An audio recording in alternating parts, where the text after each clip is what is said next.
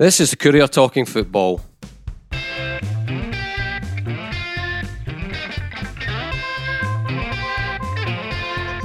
I'm Eric Nicholson, and with me this week are Jim Spence and Sean Hamilton. I'll have to say Sean Hamilton and Jim Spence one week. I know that. I really should give the editor his due. No, I know my place, yeah.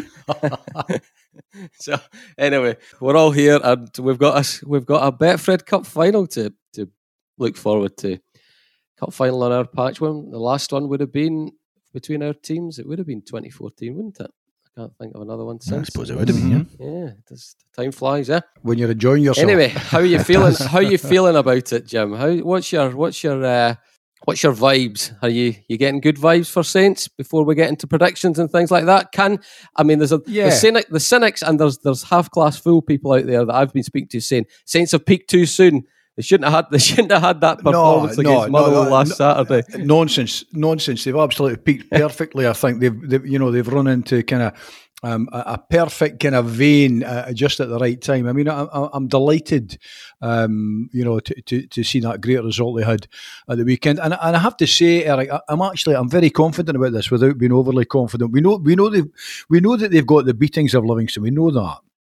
This is not. I mean, if they were going into a cup final against Celtic or Rangers, it might be different. But you would take St Johnstone on their day to have the ability to beat anyone in the league and to match anyone in the league, because we know they can do that. That's been plain this season. I mean, we know all the stuff about had they turned goals, and had they turned into goals all the fine football they've played, then they'd have been about third or fourth, but they're not. But we know that on their day, when they're crisp and when they're at it, as they say in football parlance, that they can beat anyone.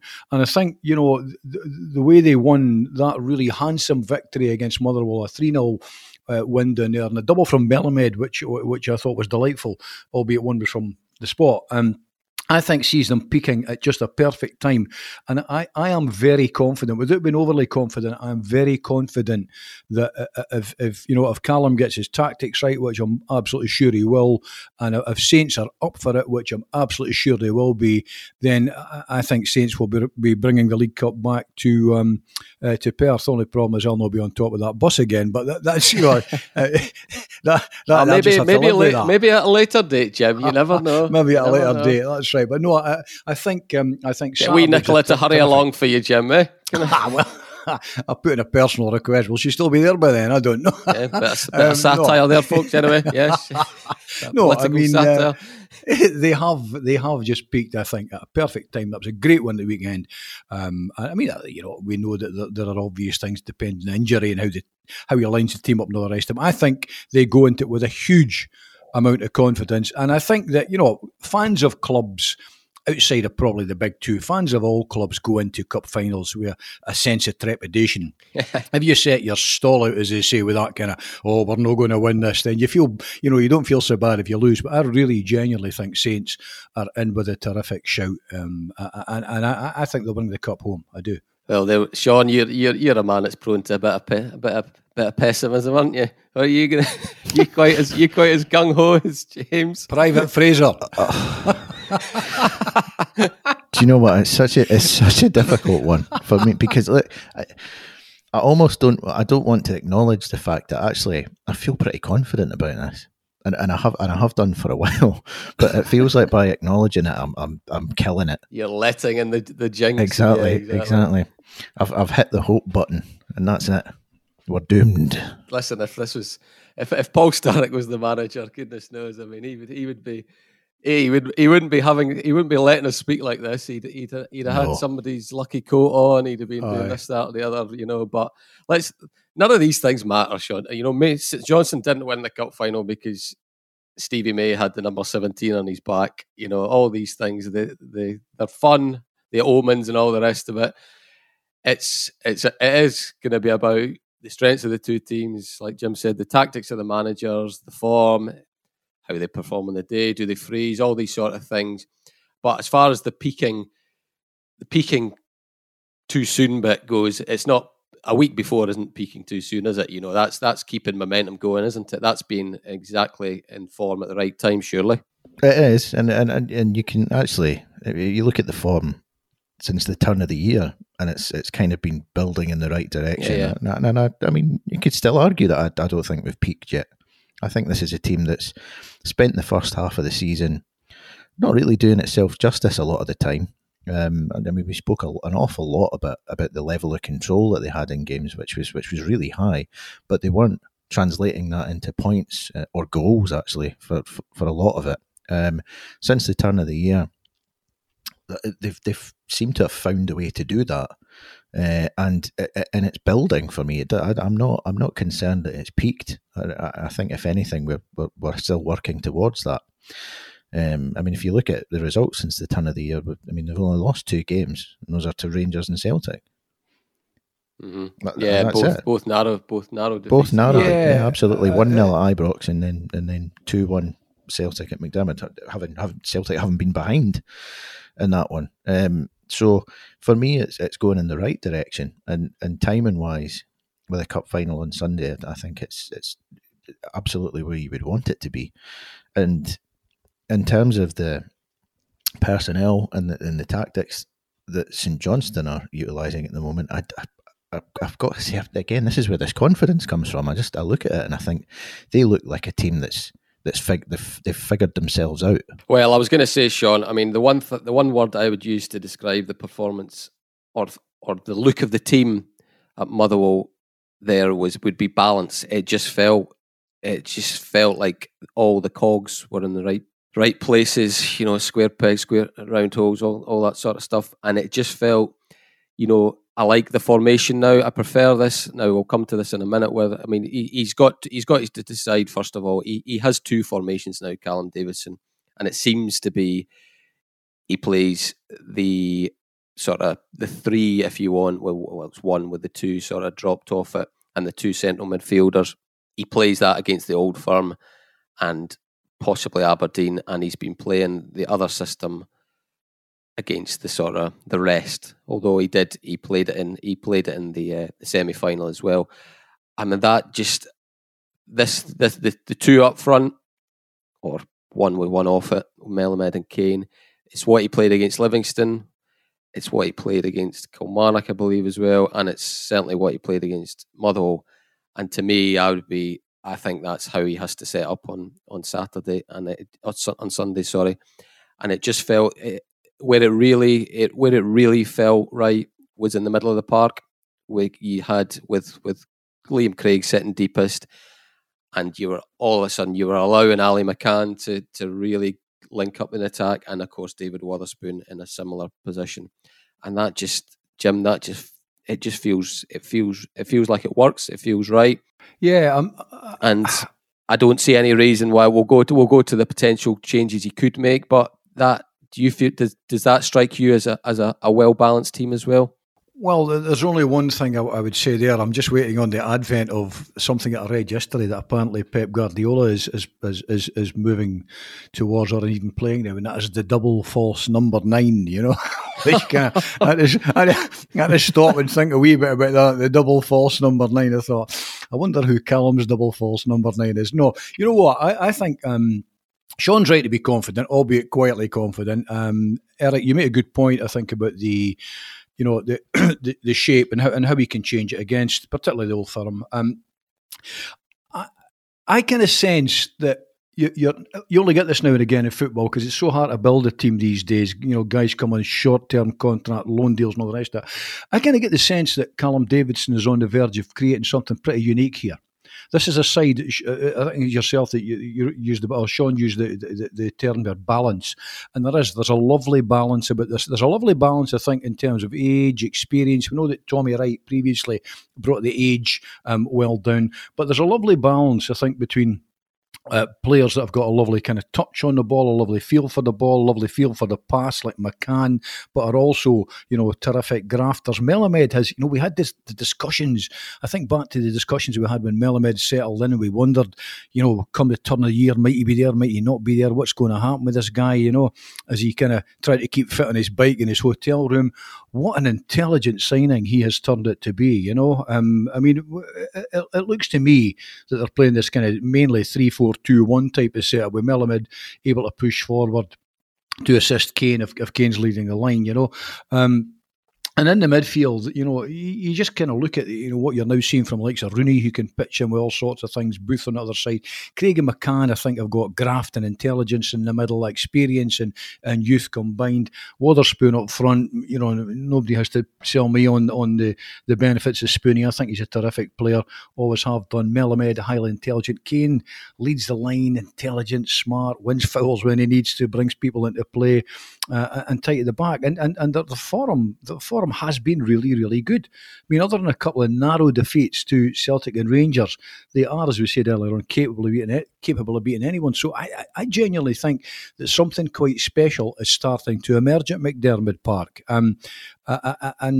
bluntly, I fully expect that to be confirmed this week when they win that cup. It's it's changed a lot since the semi-final, Sean. Wasn't that long ago, but I'm not.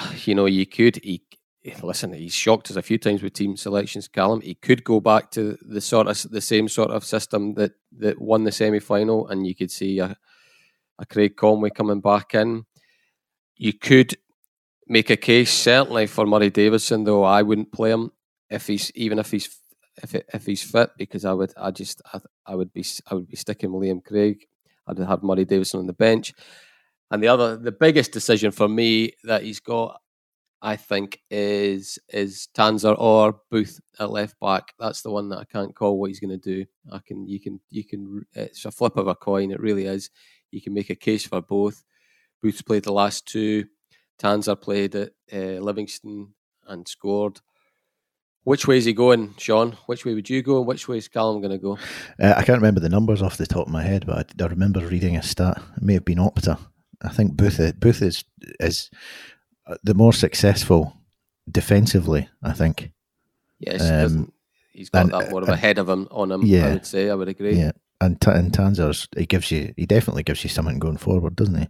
So it really depends on Callum Davidson's reading of Livingston and how he wants to start the game. Does he want to get stuck in and go on the front foot and just get into them, or does he just want to cup final, play it safe? Let's just settle into this a wee bit. A bit of that will inform his choice there. And for me, I mean, you mentioned Liam Craig and Davidson. I mean, when Murray Davidson goes off at Ibrox, everybody's going, "Oh no!" That this is potentially this is terrible. Yeah. But Liam Craig, and particularly against Motherwell, there, it's just been brilliant. Oh, he ran the game. The game. Isn't it?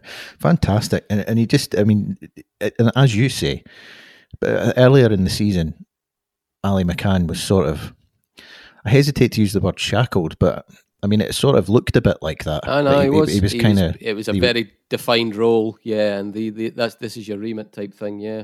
So that robbed him of a lot of what we'd seen from him at the tail end of the previous season, that sort of ability to get forward and the timing of the runs and the danger that he can pose going forward. So Liam coming in at this stage of his career, great intelligence in terms of how to sort of slow down a game and how to push and pull and just sitting and screening in front of the back four. He's sort of tailor made for that at this point. And he lets Ali McCann go, with his discipline, So that is a really tough one because Murray Davidson gives you stuff as well. I mean, he's extremely combative, as we all know. For me, I think I kind of agree with you. I think I would stick with Liam in the middle and have Murray on the bench as an option because he coped fine with him and his midfield colleagues coped fine with Marvin Bartley in the league game, which was a big worry of mine. So I think they've proved they can do that. Whereas you would think Murray Davidson up against Bartley, who is their main man, is a natural one, isn't it? Just to negate their sort of main strength. So it's. But at left back, I think whoever he goes with, I think that'll be an indication of the an mindset. Approach. Yeah, because if he goes with Tanser, I think it's going to be. We can take from that look. He's basically saying, let's have a go at this lot here. We're on the front foot. We're going to have at it. And I think if he goes with Booth, it's not to say that Booth doesn't have that in his locker. It's just that I think that indicates a little bit a little bit more of a conservative approach and just let's just be a bit gentle here and make sure we're keeping it tight. I think that'll tell you something. Jim, I covered the game at Hampden, but so you were watching it on the TV. Mm-hmm. Did you get a feel in the semi-final that Saints froze a wee bit because they were under the cosh, weren't they? They didn't start well against Hibs. Is that fair, and is it a worry for you in a final with so many young players in the team, or do you think the old heads like Liam Craig and David Wotherspoon and players like that? Zander Clark's not young, but he's got a good few years under his belt now. Are you concerned at all on that front, that the game could pass them by? No, I'm always less concerned about how a game starts than how it finishes, Eric. That's the blunt truth, and irrespective of how they they started. I mean, the bottom line was at the end of the day, what's the score at the end of the day? And in the semi, it was a handsome win, wasn't it? Kerr, Rooney, Conway, all on the score sheet. I mean, in terms of Livingston, I mean, I don't, again, I kind of come back, and no disrespect, Livingston have performed phenomenally well this season, but there is no way that St Johnstone, as an established Premiership side, would be going into play Livingston, a team they beat just a few weeks back, 2-1, There's no way that St Johnstone will be going in there fearful. They will be respectful. They'll know what Livingston are capable of, and vice versa. But there is no way, on God's green earth, that St Johnstone will or should be going out in that park thinking other than we can win this. We have the tools here to win this, and they do. I mean, I don't know how he'll go with it. How the lineup will go with Callum. I'd be surprised if he makes many changes, to be honest with you. I think thinking back, Tanzer actually played in the 2-1 game, didn't he? That they won, but I don't see scored. And indeed, I mean, I don't see many changes. I think the Murray Davidson one intrigues me because I'm a big Murray fan as well. But I don't know. You guys are dealing day to day with Saints, so you'll have a better indication coming back from the training ground of how he's looking in training, how he's feeling, how is the injury going, and all the rest of it.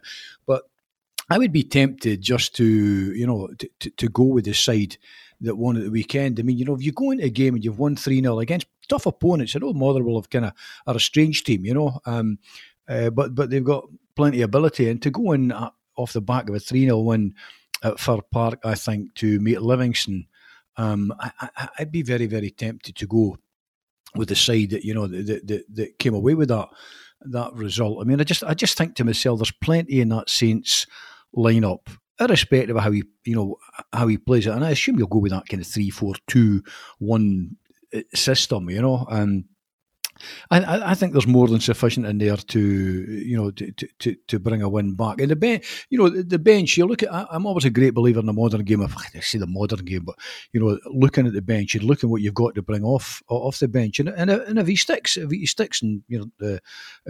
the side that he had last week, then he's got Tanzer defensively to bring on. He's got Conway to bring on. He's got Halloran.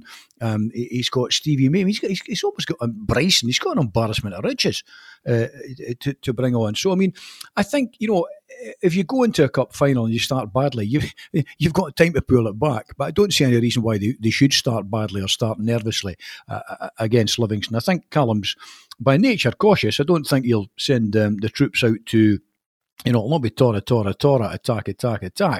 But I think they'll be pretty switched on. I think Saints on Sunday, and I just think looking at that side, with the kind of the duo of McCann and Craig in the midfield, and depending how he goes with the backs, Booth or Rooney, and I just like that front three: Melamed, Wotherspoon, and Kane. I think there's so much. There's a lot of energy there. There's intelligence. There's craft. There's guile. I think that it looks to me like probably the same team would start. Maybe one change. I don't know. Depending, as you say, defensively, whether he goes with a Booth or a Tanzer, depending how he thinks the game will go. But I mean, I'd be very tempted just to stick with the team that came off the back of a 3-0 win, who will be full of confidence. Before we wrap up the cup final talk, Sean. Are you more comfortable now that that unbelievable run that Livingston were on has come to an end, and they've not bounced straight back from it? Are you do you like the fact that they'll now maybe be starting to have wee doubts, and his, David Martindale will be uncertain over his team selection not because they're in form, but because some are maybe dropped off it a bit. Has the final come at just the right time? Basically, you can't do anything about it. If the final had been played 3 weeks ago, would it have been would you have expected a totally different game than the one you expect to see on Sunday? It doesn't hurt for St Johnstone that it's happening now. I don't think it doesn't harm them at all. Had it been being played, well, yeah, I mean, it was St Johnstone that ended their winning run, or their unbeaten run, if you like, at the start of this month, and that's the most significant thing, I think, Sean. Sorry, from a Saints point of view, that they've beaten them. I mean, it wasn't a hoodoo in the case of one of these that like not winning at Ibrox for decades or something like that.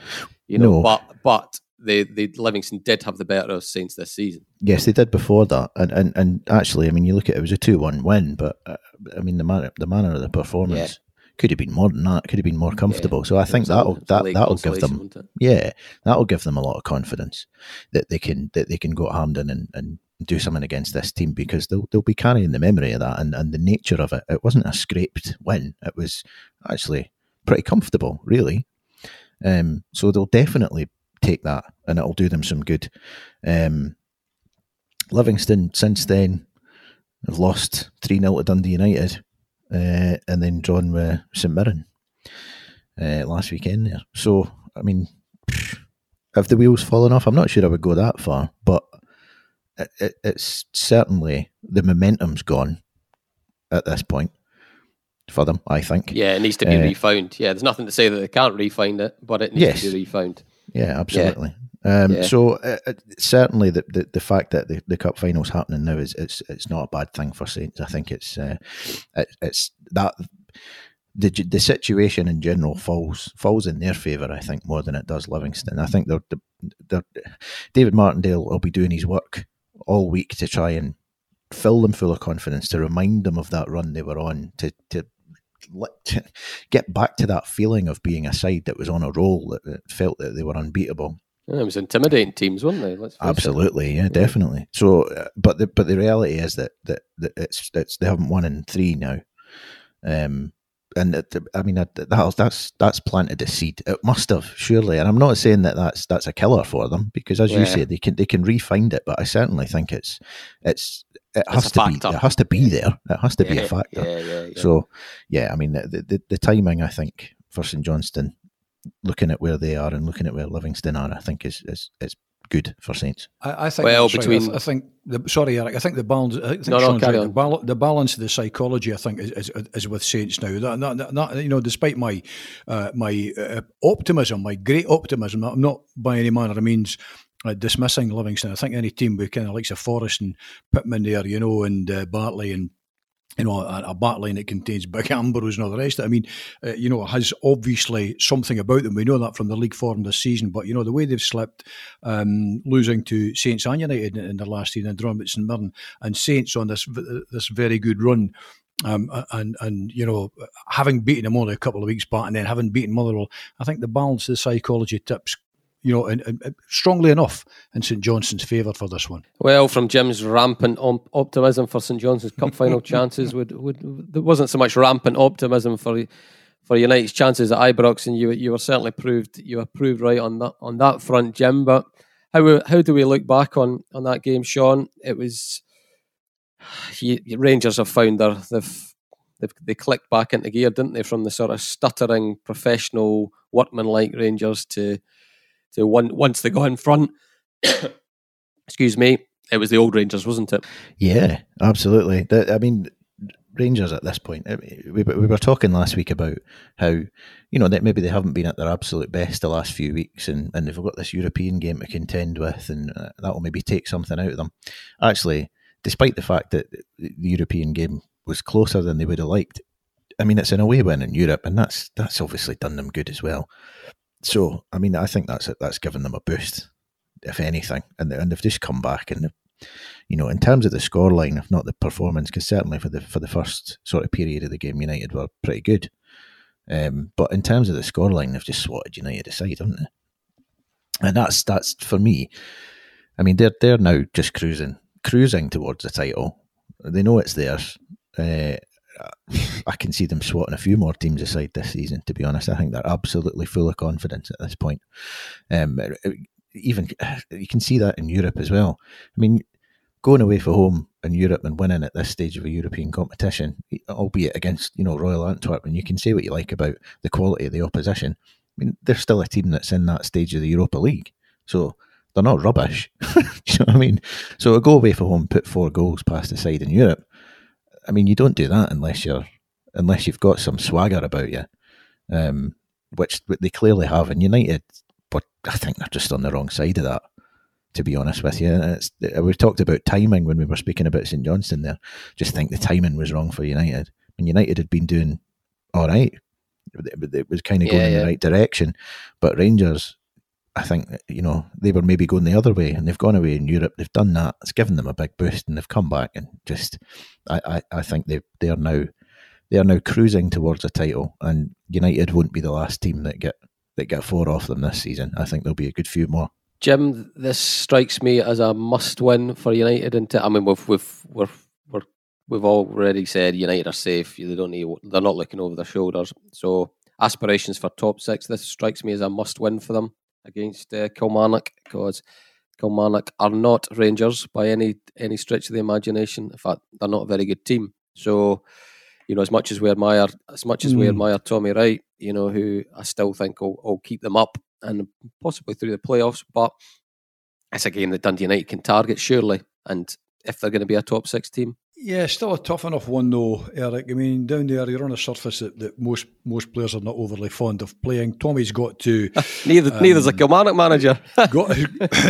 He's got to, no, indeed, he's got to get them going though. I mean, and it might well be that this is the one. I mean, I read nothing into the Rangers result. I mean, to be honest with you, other than squandering a few chances early on, which at this level you can't afford. You certainly can't afford to do it against Rangers. I mean, there is no, and I hate using this phrase. I mean, my old granny from Denison loved the Gers. I mean, I'm probably unlikely ever to be mistaken as a Rangers fan, but you cannot deny Steven Gerrard has done a magnificent job this season at Rangers. They're a terrific side. They're a great side, and it came as no surprise to see them kind of swatting United aside 4-1. So you put that to the back of your mind, because Kilmarnock will be nowhere near the quality of Rangers, but they'll still be pretty dangerous. And the danger is, just as United, with 3 games to the split, are fighting for that. That top 6 place, which I suspect is going to evade them. I just have that sneaking feeling it's probably going to evade them now. Kilmarnock are fighting to ensure, that they can pull away from Hamilton, who've got a game in hand over the bottom. I mean, I'm really surprised to see Killie down there second bottom of the league with the great infrastructure and everything they've got down there. So you're up against dangerous opponents. But in saying that, they're a side who, I was going to say they're a side who concede readily. They've conceded 42 goals this season, but guess what? So have United, and in terms of goals for United have scored 27 and Killie have scored 26. So there's not a great deal between these two sides, Funny, I know, because you would feel, it feels to me, if that stat does actually shock me, because Kilmarnock feel like a team that never score, Mm-hmm. They really, their problems are at the top end, aren't they? Yeah. And there's a lot hanging on whether Kyle Lafferty, if Kyle Lafferty turns out to be a good signing, I think Kilmarnock will be fine.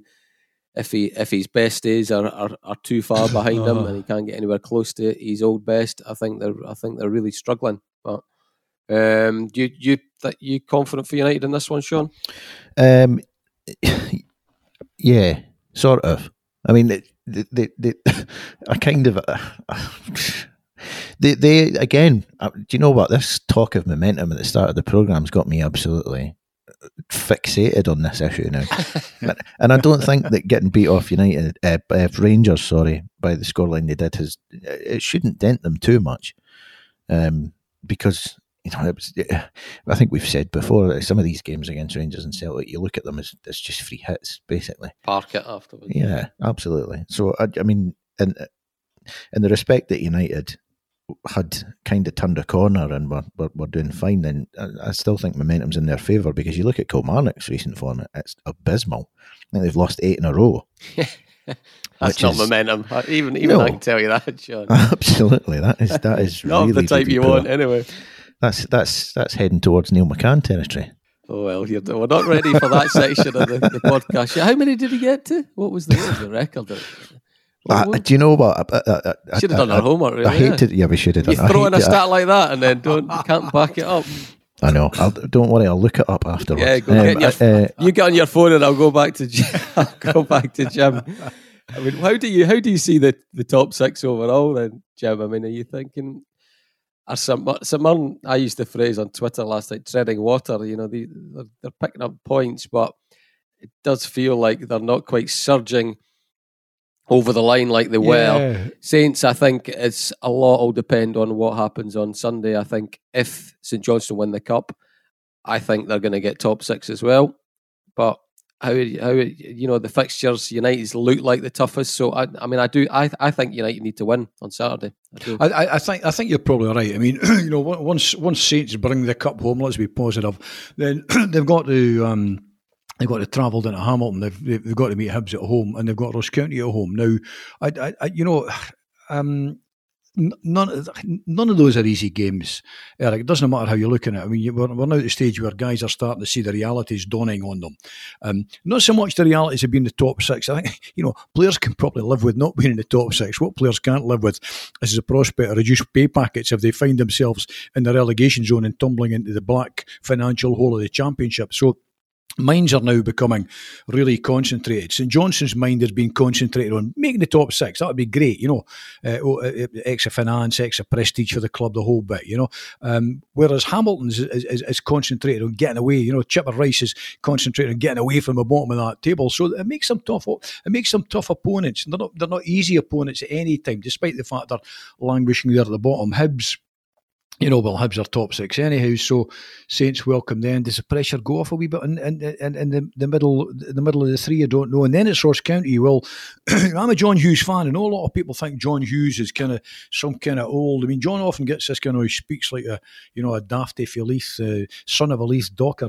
John was miles ahead in terms of sports science and sports and diet and loads of things in the game early on. There's a lot more to Yogi than meets the eye, and I think he'll turn than boiler suits and pajamas. They will become a decent. They'll become a decent force. So I mean, I think that basically what you're left with now is you've got to beat what's in front of you. It's as simple as that. You can argue the merits and the demerits of how tough this game is. Who's got the toughest run in. At the moment, quite simply, it's in St Mirren's hands. They've got the 2-point advantage over United and 3 over Saints, and they've all played the same. So it's in St Mirren's hands. The issue then, comes in terms of the run-in. Now, I mean, St Mirren have got to go to Ross County on Saturday, and I mean, for them too, that I saw one of the guys I follow on Twitter who's quite a prominent Scottish lawyer, and I stay in touch occasionally with the former St Mirren chairman, and I think both of those have been suggesting this is a must-win for St Mirren. They then face Rangers at Ibrox, and then they finish off their last one again against Hamilton. So everyone's got tough games going into this. I mean, I like what Jim Goodwin's done with St Mirren. I think Goodwin has got a great future in the game. He was within half an hour, I think, was he not, of getting the Dundee job? Maybe they wonder now whether he should have gone there. But the bottom line is, at the moment, it's must-win games for them all. The baton is in St Mirren's hands. They can only drop it, but there's every possibility they will drop it. I don't, for instance, see them beating Rangers, and I'm not even sure they'll take a point off Rangers, who are now just absolutely on cruise control for the league. So, St Mirren have got to beat Ross County, I think, on Saturday, but there's every possibility that the 3-point advantage they've got could be wiped out at Ibrox, and I would expect it to be, which means that Saints and United have then got to make sure they don't drop anything in the next 3 games, and that's quite a tall order. Yeah, well, you mentioned Neil McCann. Have you done your? I'll give you a bit more time. Actually, it was 7 in a row. 7 in a row. There we go then. So they're already worse. So they're beyond that. Yeah. You'll be hoping for a. No, you won't be hoping for it, will you? Because Dundee will be out the playoffs if you get a Neil McCann v Tommy Wright in the playoffs. But crikey! Can you imagine? One for Sky Sports. Let me tell you. Or whoever's got the games. They'll have the playoffs. Anyway, I digress. Dundee. You know something, Sean? I think we get... I don't know if you pick up on it, but I think of all the clubs on our patch and of all the sort of stages that the clubs are in just now, I think we get accused of not putting Dundee under the spotlight the same as we would other and James McPake in particular, as we would other clubs and other managers, and that he gets an easy time from us. And that basically Dundee are just sleepwalking into another season of nothingness that's just going to evaporate away. How would you respond to that sort of... I'm not speaking about you personally here, Sean, but just in general, that we let Dundee off the hook for what is just a season that is just going nowhere again, and another awful result. But yeah, can you see that? Can you see why Dundee fans would think that way? That they're already thinking we're not going up this season under James McPake. Yeah, I can see why they would be thinking that, and with good reason. I mean, Hearts are well ahead in terms of going to win the league, so they're not going to be overhauled. So now we're into the playoff discussion again, and we know how difficult that is to get promoted through the playoffs, because it hasn't happened frequently. It's weighted against the team in the playoffs because of the sheer number of matches you've got to play. I mean, it's basic stuff. So yeah, I can absolutely see why Dundee fans might be looking at the situation and going, "Oh well, that's us. Another year in the Championship." Because I mean, you don't. If you're James McPake and if you're a Dundee player, then you would hope you're not thinking like that, because you've got to go for second now. You have to. There's anything below second is not good enough. It really isn't. And I think I've said that a few weeks in a row. Now, when we've been discussing this, I think anything less than second is underperforming, because if you look at the players that they've got, there's no way they should be scrapping to finish fourth. That's what's making me. I mean, and I have to come from this from a point of view saying I haven't seen Dundee in the flesh all season. So you guys both have. Jim, you've probably been the most of us to Dens Park.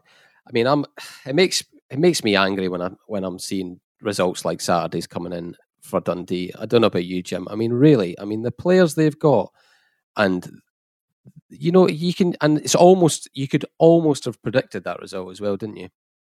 Couldn't we?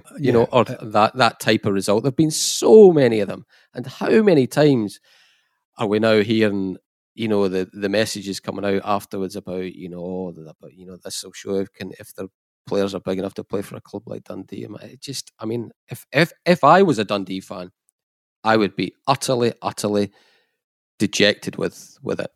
Well, Eric, look, I've tried to be as positive as I can about Dundee. Not that long ago, in the greater scheme of things, I wrote a piece saying that, that if you appoint a young manager like James McPake, you've got to back him. You've got to lend support. John Nelms, who effectively is the main go-to man at Dens, as kind of whatever John's title is now, and Tim Keys is the owner. They've got to back him, and I think they've done that very well. I mean, they've done it. There's been ambition. Oh, they have. The players they've got, incredible. That squad, and yeah, absolutely incredible. So. You've got to back him. Now, we live in times where, Celtic fans wanted Neil Lennon, who won, goodness knows what at Parkhead, wanted him into the door. We live at times where there's Liverpool fans calling for Klopp to go, So no manager is exempt. Sadly, that's the nature of the game that we're in these days. People look and they call for the head of people.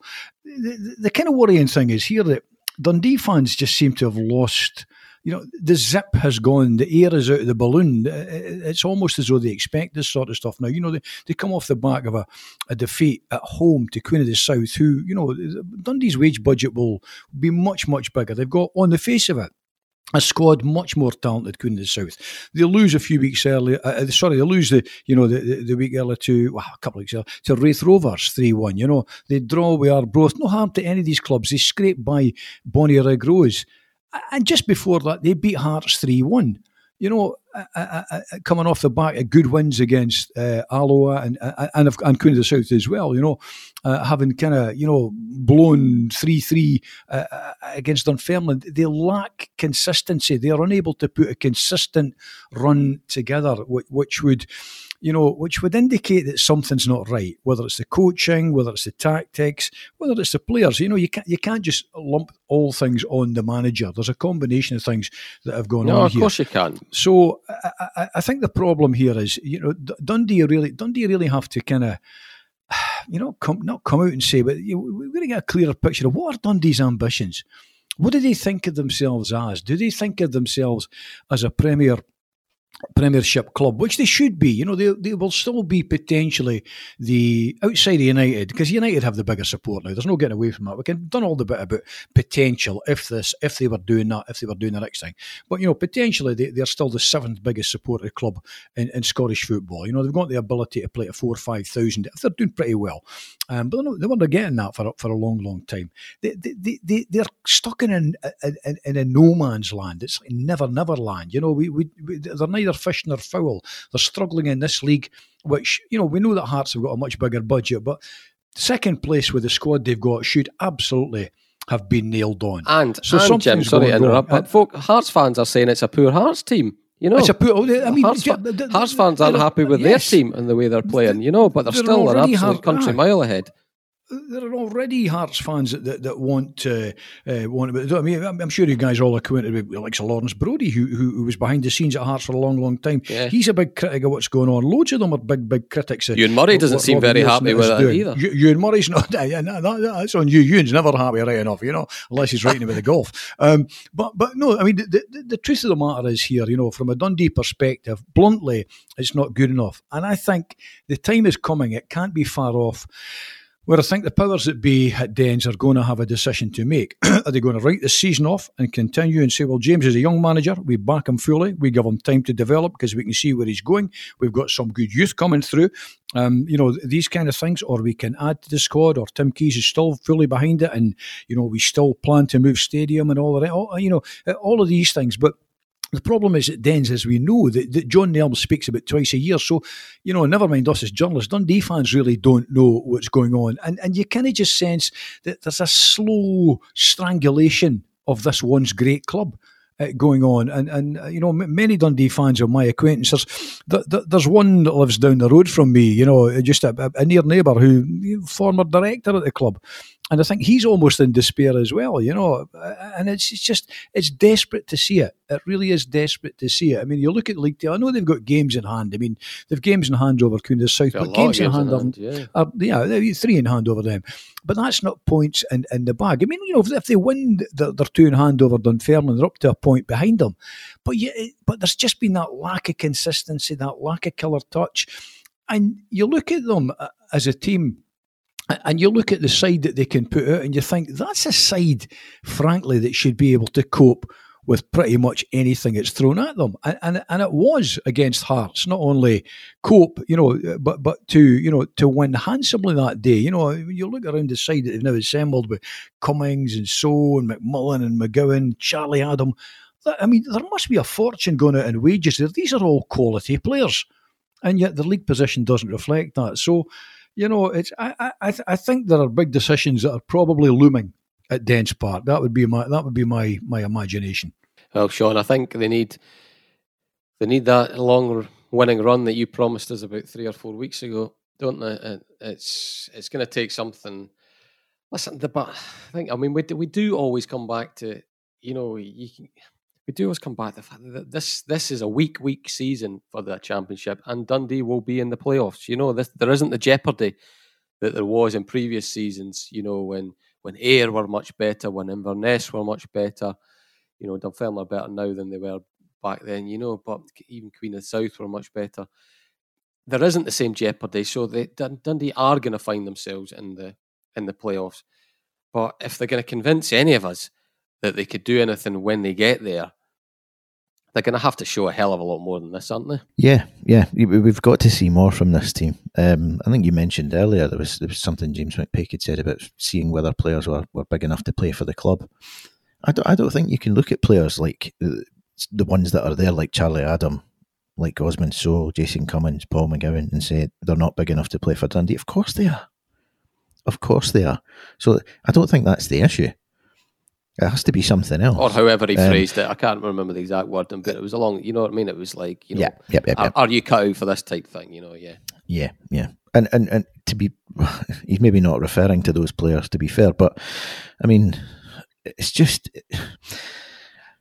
are there other mitigating factors? Yes. It doesn't help that they've had so many games off. They've tried to play this Ayr game 4 times now, and it hasn't worked out. They've got 3 games in hand. That has, again, momentum. We're back to this overarching theme here, aren't we? They've not been able to re-establish any since that winning run they were on came to an end. They haven't had the opportunity to build anything. So stop-start since then, and that's not ideal. I don't think any team would want to be playing like that. Would it affect any other team in the same way? Possibly. Quite possibly. I mean, I don't think anybody can deny that having a run of games, once you get, if you're a football player and you've got a run of sort of 10 games back to back, whether it's weekly or some through the week or whatever, I think you get to a certain level of sort of sharpness and match fitness. It's superior to what it is if you don't have that build up. You can only do so much when you train. You don't train at like 90-minute game intensity every day. You can't. So does it take something away from players? Absolutely, probably. Yeah, I think it does. And has that had an impact? You could probably say, yeah. James McPake might say it shouldn't have an impact because I see how they train and they train well. That's probably him sort of trying to back his players a bit, or trying not to make excuses or make it sound like he's making excuses. But I think it probably has had an impact. We've got 2 games in hand on Dunfermline, so if they win both of them, they're 1 point behind them. At that point, you think, right, okay, it's on, second's on again. But it's these ifs. Yeah, there's a lot of ifs. With Dundee, so it always seems to get to this point with Dundee. That's why there's no point in particularly wasting much time in previewing the merits of a particular match with Dundee just now, because it's just, you know, they're all off. You know, they're all. It just feels. Yeah. You know, the opposition doesn't really seem like it unless they're playing Hearts. The opposition doesn't really seem to be a big factor in these games coming up. But there's another, just to throw something else into the mix for Dundee this season. One of their old managers is back in, and certainly not in circumstances any of us would have liked to have seen. You know, obviously, you know John Robertson very well, Jim, and myself and Sean less so, but we've had dealings with him as well. One of the good guys in the game, and we obviously wish him well. But Neil McCann back at Inverness Caley in a sort of interim caretaker basis. How does that one?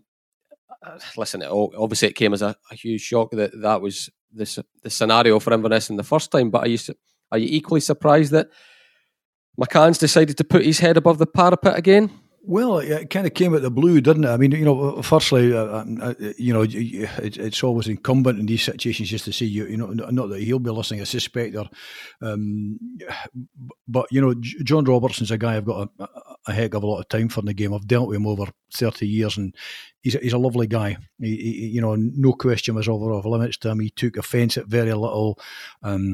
If you're up covering when he was managing, he'd have you in the office having a cup of tea and a blether and things like that, you know. So I'm really vexed for his troubles, and I hope that, you know, football becomes secondary in these things. So I hope he's kind of back to good kind of fighting fitness and good mental health very shortly, because he's a smashing fella. But to the point in hand, wee Terry, Neil McCann coming back in, I mean, an interesting one, because, you know, he will feel that he's got something to prove. I mean, at Dens he wanted to play you know, a certain type of football. He probably felt hard done by.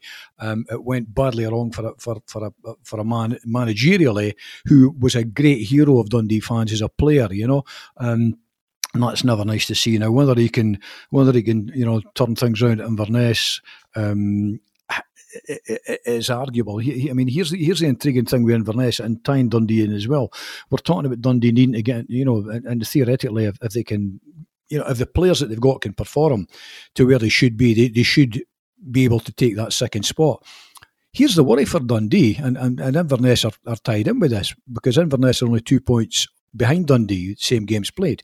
But Dundee are actually only 3 points off second bottom place. They've played a game fewer than Ayr United, but they're actually only 3 points off second bottom place. So if Dundee didn't win their games in hand, I'm sure they must win some of them, then all of a sudden they go from a team that you're talking about potentially being second top to a team that could be second bottom. And Inverness are in exactly that same boat. That's what Neil McCann has inherited. He's inherited a side that after 14 games have got 18 points. So he's got a bit of work cut out for himself as well. There's no great budget. There's no new players can be brought in up there. So he's got to suddenly try to tactically and motivationally switch things round. Whether he can do it or not will remain to be seen. But fair play to him for putting his head above the parapet. Neil will not be short of a bob or two. I think he's probably been quite he's earned pretty decent money in the game and all the rest of it. But he's still taking a chance. I mean, reputationally, it's hard to see what he's got to kind of gain up here at Inverness. It's a very, very tough task indeed for him to do anything dramatic. But I suppose that depends on the expectations. I mean, we know the people up there. I mean, the chairman, the Inverness chairman, in fact, is based in Dundee. He's a partner of John Gibson, pal of mine, who almost bought Dundee United at one time. They're on one of the same companies together, So. And of course, the CEO is the former Dundee CEO, Scott Gardner. So, indeed, the local connections all around with Inverness Caley Thistle. So, I hope Neil McCann does well. I have to say, for all the stick he took, he was always very good to deal with. I always found him fine to deal with. Things didn't work out for him managerially at Dens, but I have to say, I'd be more concerned with Dundee 2 points above them and how they do this season. I think kind of coming back to that. There are huge weeks ahead for Dundee, and I think much of it will indicate. I mean, another season in this championship for Dundee, I think would be desperate. But just kind of knock further. It's like kind of putting a tent down in a howling gale. It's hard to see them not getting blown away if they don't escape this league this season. It really is. I mean, they're just kind of, they're struggling to impose any meaningful sense of the journey that they're on, Dundee, this season. And as I said earlier on, I think big decisions are looming at Dundee for the future of that club. Glad you said you're putting a tent down in the end there, Jill. First you said you're putting a pet down. I thought, what's going on? No, they're putting a peg in the tent. They're getting blown away. Just to finish up, Sean, I mean, every manager has to reflect on, or every manager should reflect on the good and the bad in your previous job. Neil McCann's had a lot of time to do that after Dundee. If you believe, informed sources, he was on the shortlist for Hearts when Robbie Neilson got the gig. So there are people who still think very highly of him. And listen, I saw for me, faults is probably the wrong word. Things in his managerial ways, shall we say, that I think let him down at Dens. But I also saw you could see qualities there as well. So if he does, if he has put that time to good use and he comes back, with all the sort of the assets that he's got, the ticks in the box, and he has different sides to his managerial personality this time around. It could be a rebirth for him, couldn't it? Potentially, yeah. I mean, I've spoken to people who have been on coaching courses with him and stuff. This would have been a wee while ago now. I think he did his badges, but folk who were in the same groups as him, and they've all said, coaching wise, unquestionably good. Very sharp, yeah, like a very, very, very good coach. And I mean, you could see elements of that at Dundee at times with the kind of football he was trying to get them to play, and the little spells where it was fruitful. It was really, really good. At other times there was a sort of I think that the other side of that coin is there was an intransigence, there was an unwillingness to sort of bend that vision. Playing for the sake of playing, yeah. It was at certain points. And I think that lack of pragmatism cost him. So, I mean, he will do things his own way. I'm 100% sure of it.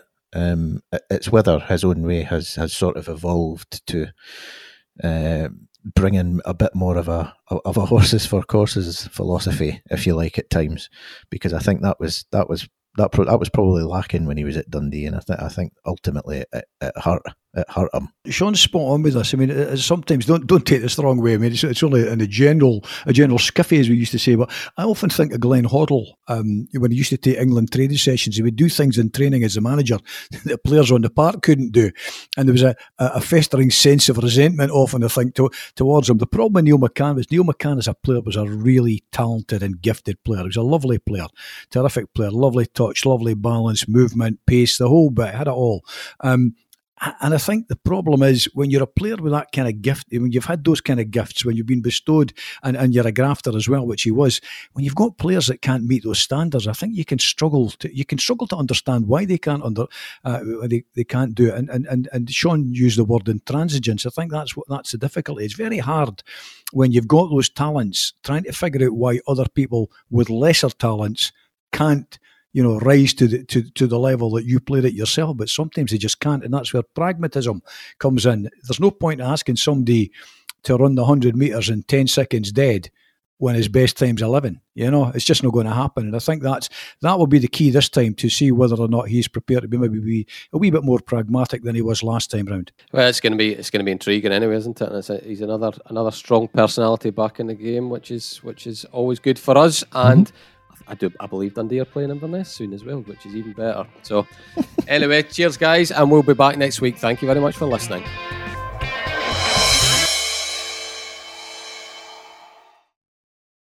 If you like the podcast, we'd be grateful if you tell your pals about it, or even better, leave a review or a simple rating on iTunes or wherever you find your podcasts. All that really helps people to find Talking Football, and that means a lot to us. Don't forget to pick up your copy of The Courier Monday to Saturday, or go to thecourier.co.uk/subscribe to find out how to get our award-winning sport, business and local journalism across Tayside and Fife in the way that's right for you.